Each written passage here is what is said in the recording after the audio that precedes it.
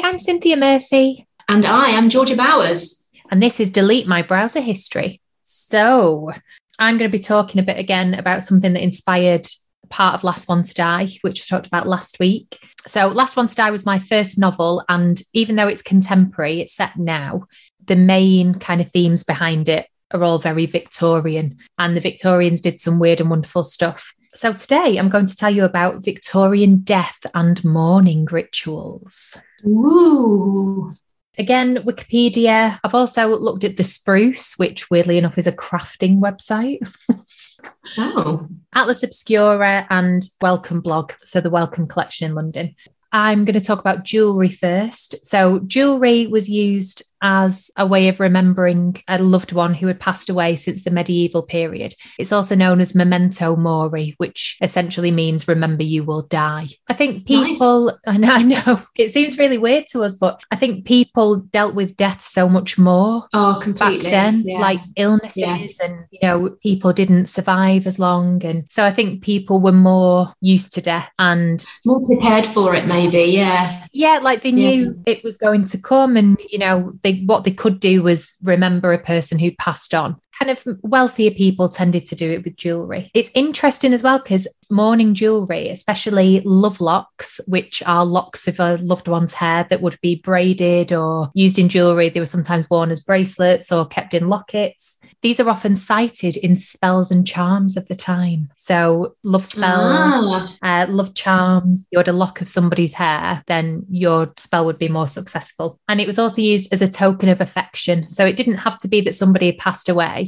If you were engaged or you were betrothed to somebody, you might give a lock of your hair, or you might do it if somebody's traveling, they can kind of take a part of you with them. Hair was really popular, and it's mainly because it doesn't decay for a long time. So it said hundreds, maybe thousands of years hair can last for. And we all know the stories about like someone's hair will keep growing after they've died, which I don't think is actually true. I think it's that everything else shrinks. Yeah. So the hair looks like it's grown. So hair was really, really popular. It all started with Queen Victoria. When she lost her husband, she kickstarted the Victorian mourning trend. So when she was wearing black and she was wearing black jewellery and she had some hair work embroidery made, then it started a trend. Hair was also popular because wig makers were out of work because the trend for wigs from the 17th and 18th centuries. Oh, I see.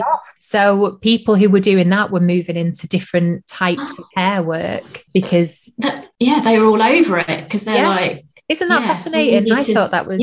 Just don't think about it. Yeah, it was definitely an upper class thing at first. So goldsmiths would make really beautiful pieces. They'd use precious metals. They would use pearls. They would use jet.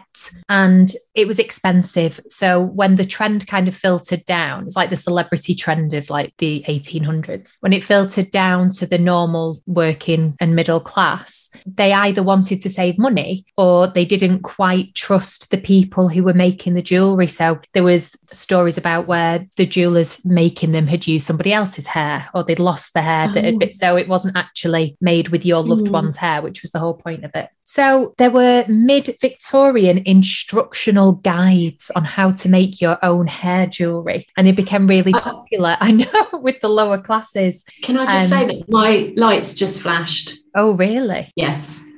Anyway, continue. It became even more popular in America than it did in the UK because, of course, the Civil War was going on. So again, loads of death, lots of people going away and fighting. Yeah.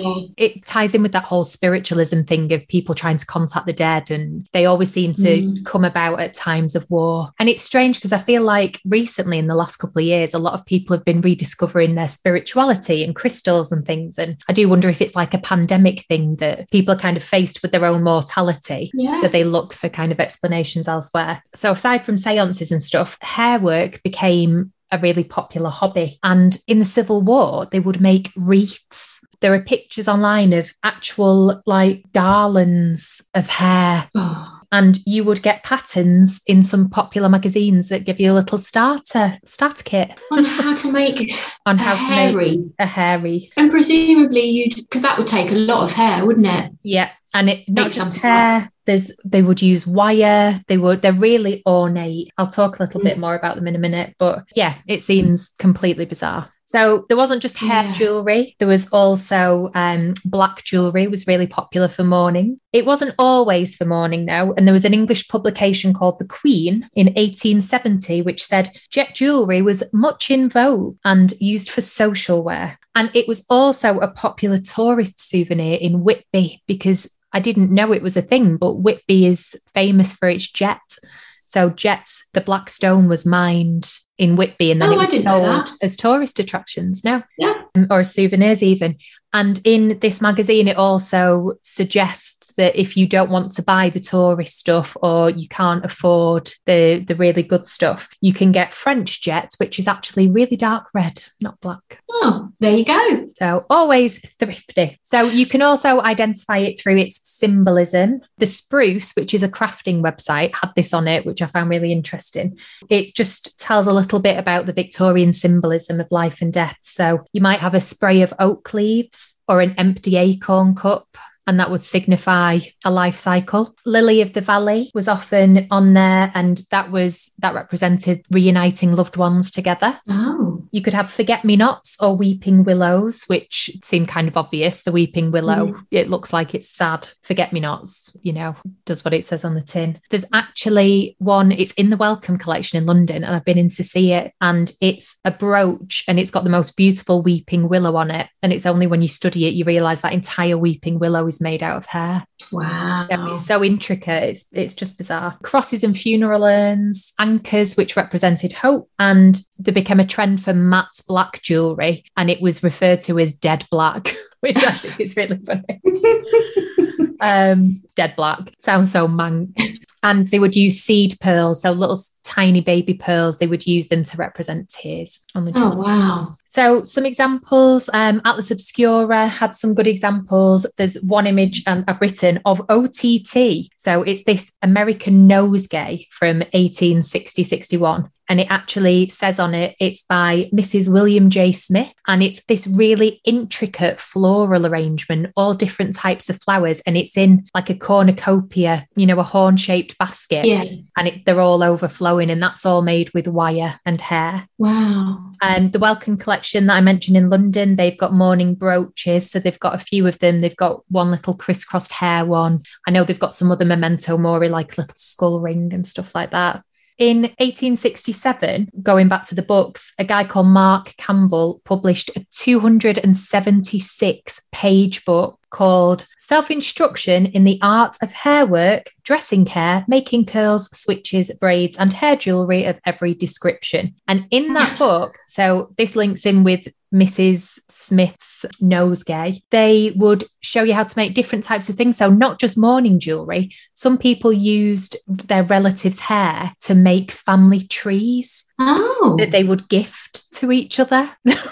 Wow. I don't know. Imagine like getting a Christmas present and opening it up and it just being like all your relatives' hair. It's just, and they would do it as friendship keepsakes. So they would like gift things to one another. And there'd be different imagery in all of them. Some of them are incredibly beautiful. They're just so lovely. And until you realise what it's made out of, they give you the kind of it. The popularity diminished just before World War I. So people think people didn't have time. Men were fighting, women were taking on traditionally male roles. They had less time for crafting things. So these hobbies kind of died out, and everybody got a much more straightforward view of life and death, rather than this kind of romanticized Victorian one. Yeah. I found on the Wellcome blog, it's from Eddie's Portfolio on the Wellcome blog. The question was posed, well, why is it weird? Why is hair so weird? There's other things that you could make. We use leather, but why is hair weird? So anthropologist Mary Douglas has proposed that any matter that is out of place, including hair, poses a threat of chaos and disorder as it is now dirt. So she said that in 1966. So you can imagine, especially from a dead body, that hair, it's removed from where it should be. And I mean, you find a hair on something, even in your own house, and, you find a hair in your own dinner. You're like, oh, that you know is 99% yours. And it puts some people off so much they can't eat the rest of the food. We subconsciously associate it with death, disease, and decay. Our survival instinct kind of kicks kicks in, and it's that feeling that being near the dead thing could make you a dead thing as well. So it's a survival instinct. It's our subconscious conspiring to protect us from death. So there you go. I've got fun facts actually, and then I've only written one. Samuel Pepys, the guy who was famous from his Fire of London diaries, had 129 memento mori rings, and he organised them into 3 different grades of quality when he had them on display.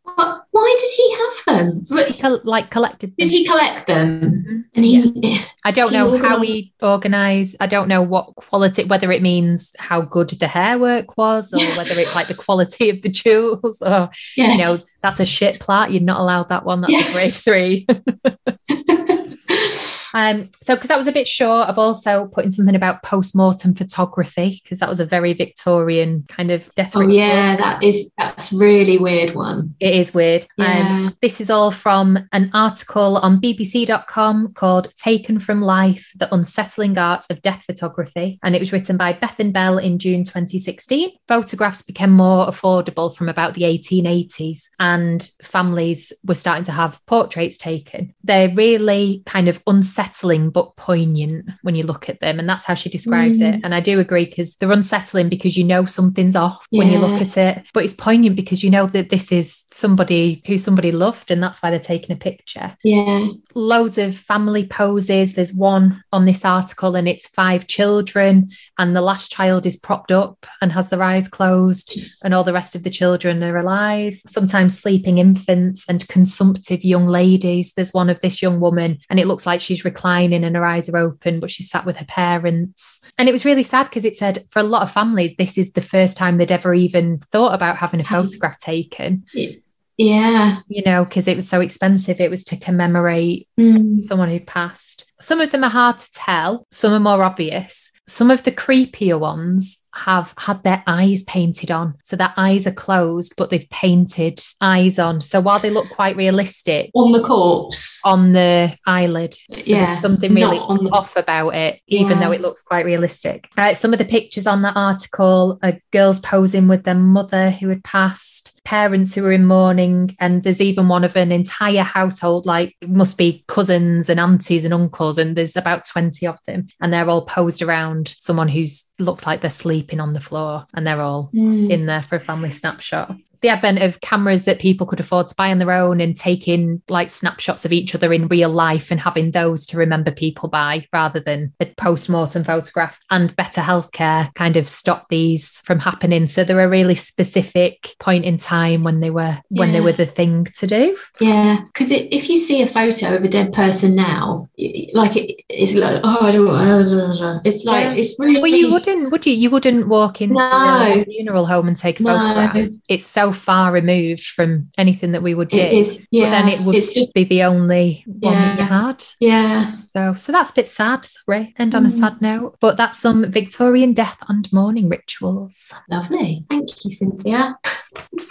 You're welcome. Well, I'm going on to an equally cheerful topic, and I am talking about animal suicide. Oh. So I know we were talking earlier about doing trigger warnings, weren't we? But we said just a blanket trigger warning for this entire podcast, really, because we're talking about such strange things. But I know that animals getting hurt, I know this now, animals getting hurt is too much for some people. It's, it's a lot for me. I love animals. I don't want to hear about them getting hurt or anything. But one of the things in my book, Mark of the Wicked, there's a bit of implied animal violence, and that's really affected people. When you read the reviews and stuff on Goodreads, there's been a lot of comments about all of that, and I really had no idea. But when I did the first draft of this, I had this scene with a horse, where a horse is given a sort of magical thing, and it sort of makes the horse sort of turn, and he runs over and over into a tree trunk until it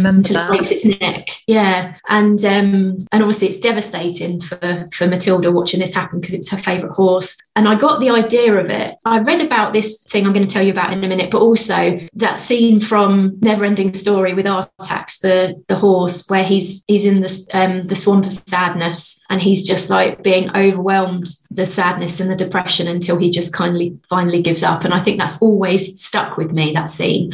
But when we were going through the editing process, my editor said, too much. And she was a horse lover. So she was like, it's just too much. People aren't going to like this. So we changed it. Horse was fine. But I just wanted to share where this all came from. So I came across an article years ago. I can't remember where it was. It must have been on like BuzzFeed or something like that. But it was about this bridge called Overton Bridge, which is in Dumbarton in Scotland. And it's like this big ornate 19th century bridge, which is known locally as the Dog Suicide Bridge. Oh, no. I know. So, yeah, you can imagine. So dating back to at least the 1950s, or when they started recording these cases, dogs have just been on the bridge, walking along with their owner off the lead, and just for some reason or other, just jumped off the side into like a 50-foot ravine. Oh, my God. Yeah. And since they've started recording the incidents, there's been over 50 dogs that have died, but 600 dogs have actually jumped and survived the fall. Oh, my God. There must be something that smells down there, or... Well, yeah. Okay. There was one dog jumped off, survived the fall, came up and jumped off again. Oh my God. But obviously, I know. That is what my dog would do. I know, I was going to say, that's what Lola would do that.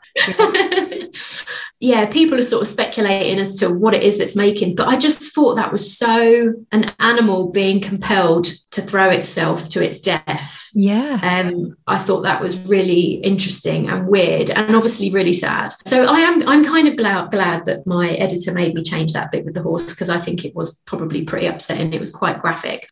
So experts have sort of been talking about what it is about this bridge that's making these dogs jump off. And apparently somebody said that a lot of the dogs that have been recorded are like dogs with like a longer snout, so their sense of smell is like, you know, super duper, and they're getting a scent of mink in the area, and it's just too much for them, so it gets them into a bit of a frenzy. Although somebody says there's no mink in the area, so they're not really sure where that's come from, but they've said that it must be that they're picking up a scent of some kind. And then the edges of this bridge are kind of tapered, so it's easy for them to fall off. But I don't know. I mean, 600 dogs. Yeah, that's a lot. That's not one every couple of months. No, and then somebody else said that the bridge is haunted by a grieving widow called the White Lady of Overton, and so her presence on the bridge is sort of stirring these dogs into. Okay, like spooking them. Yeah.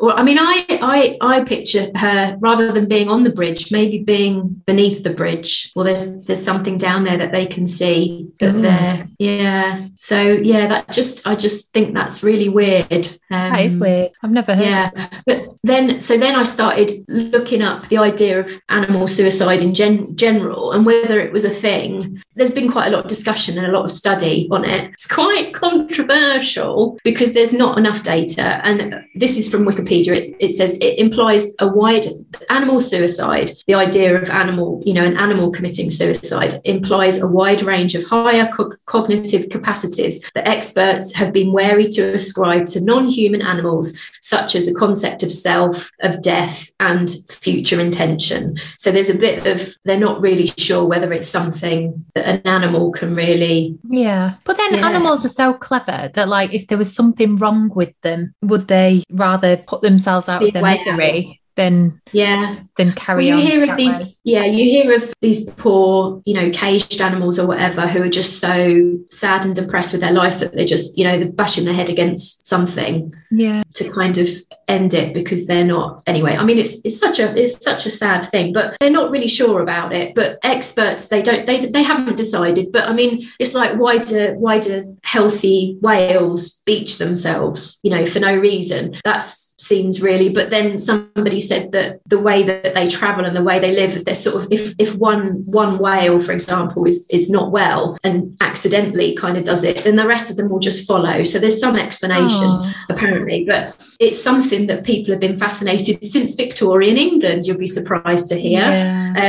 So there was a London news article that reported a dog who appeared to be trying to drown itself, and they just kept trying to rescue it. And apparently it says it again rushed in and at last determinedly held its head underwater until its life was extinct. There was a growing number of reports that circulated about a duck that drowned itself, a cat that hanged itself from a branch following the death of her kittens. And timing-wise, the examples seem to bounce off the emerging idea that animals also had inner lives and that they should be spared pain and suffering. But then there's an expert, Barbara King, who's an anthropologist. She says the term suicide is iffy in a scientific framework because it requires us to prove that an animal's a conscious intention to die. Okay. So how can we possibly measure that, really? So it's not a survival instinct.